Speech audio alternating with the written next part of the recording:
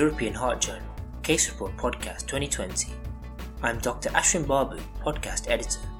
Today, I'll be talking about a case report by Simran Shergill, James Davis, and Naomi Keynes from the South Warwickshire NHS Foundation Trust in England, titled Effusive Constrictive Cholesterol Pericarditis, a Case Report. Introduction.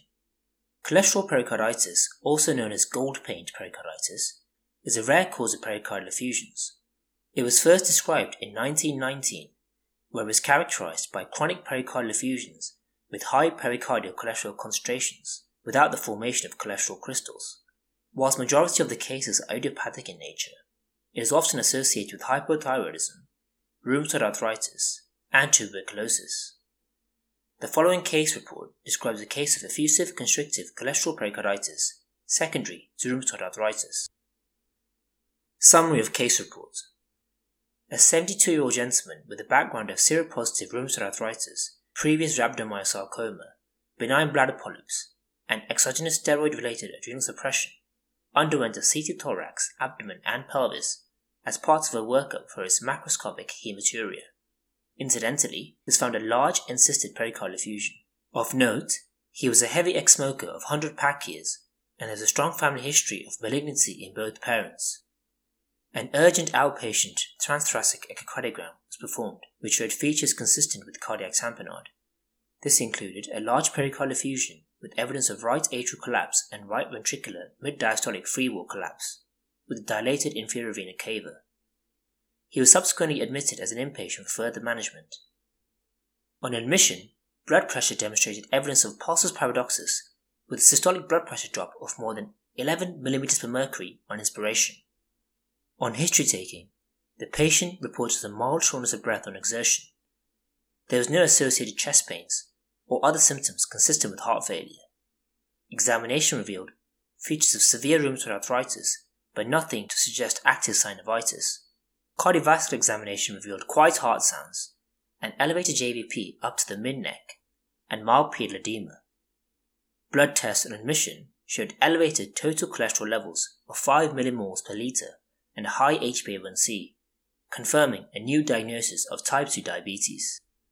A 12-lead ECG was performed, which showed low QRS voltages, right axis deviation, and anterior Q waves.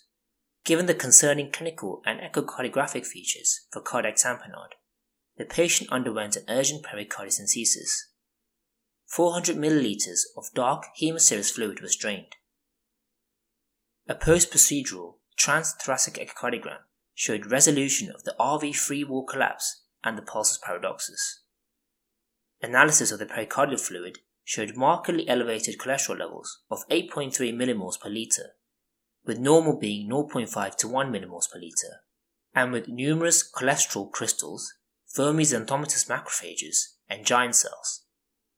Cytology was negative for malignant cells, thus a diagnosis of cholesterol pericarditis was established.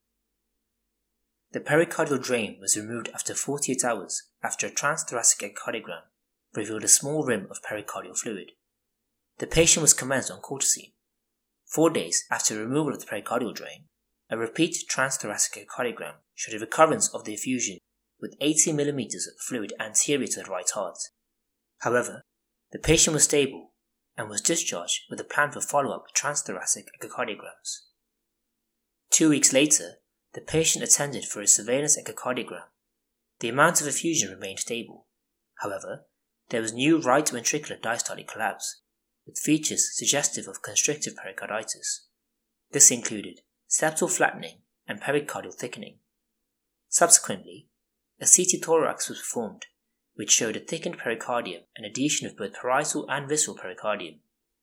As he remained asymptomatic with no clinical features of cardiac tamponade or shock, he was started on prednisolone and planned for a pericardial window. The patient underwent an uncomplicated pericardial window. He was noted to have multiple adhesions over the ventricles, and 300 ml of turbid yellow fluid was drained. Histopathological examination showed a fibrotic pericardium with granulation tissue and hemosiderin deposits. He was subsequently discharged with ongoing cardiology follow-up. Discussion. The authors in this case report present a rare case of cholesterol pericarditis causing effusive constrictive pericarditis. Cholesterol pericarditis is diagnosed by elevated levels of cholesterol in the pericardial fluid with or without the formation of cholesterol crystals. Chronic and large pericardial effusions can be common in patients with cholesterol pericarditis, but the progression to cardiac tamponade or effusive constrictive pericarditis remains rare. It is thought that the recurrent subclinical pericarditis resulting in inflammation of the pericardium, along with fluid accumulation, triggers LDL absorption into the pericardium and results in large effusions with fibrin and crystal formation.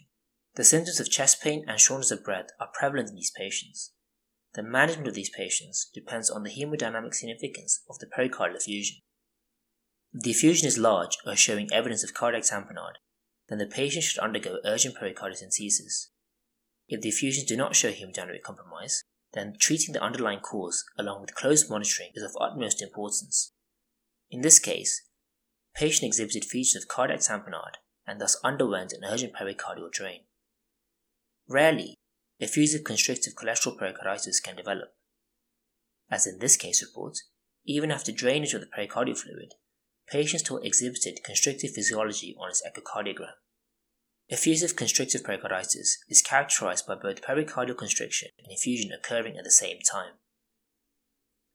Whilst pericardial constriction leads to a non-compliant ventricle with obliteration of the pericardial cavity, the addition of pericardial effusion can lead to features of cardiac tamponade. The etiology of effusive constrictive pericarditis often overlaps with the causes of both constrictive pericarditis and pericardial effusions. In the Western world, the most common causes remain malignancy, viral, autoreactive, post-cardiac surgery, and radiotherapy. In the developing nations, both TB and HIV remain as the most common causes.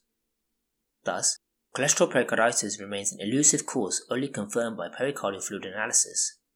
The diagnosis of effusive constrictive pericarditis is confirmed by the presence of constrictive physiology on echocardiogram along with pericardial effusions. However, the gold standard remains right heart catheterization, demonstrating persistently elevated right atrial pressures even after drainage of the pericardial effusion. Both CT and cardiac MRI can aid in the diagnosis of effusive constrictive pericarditis, as they are more adept than echo in assessing pericardial thickness, calcification, and extent of pericardial involvement. Further, histopathological evaluation of the pericardium shows a thickened pericardium with widespread adhesions and fibrosis, as demonstrated in this case report. Both medical and surgical options play a role in the treatment of effusive constrictive pericarditis. Non-steroidal anti-inflammatory drugs, colchicine, or steroids should be considered on a case-by-case scenario in patients with symptoms of pain and inflammation.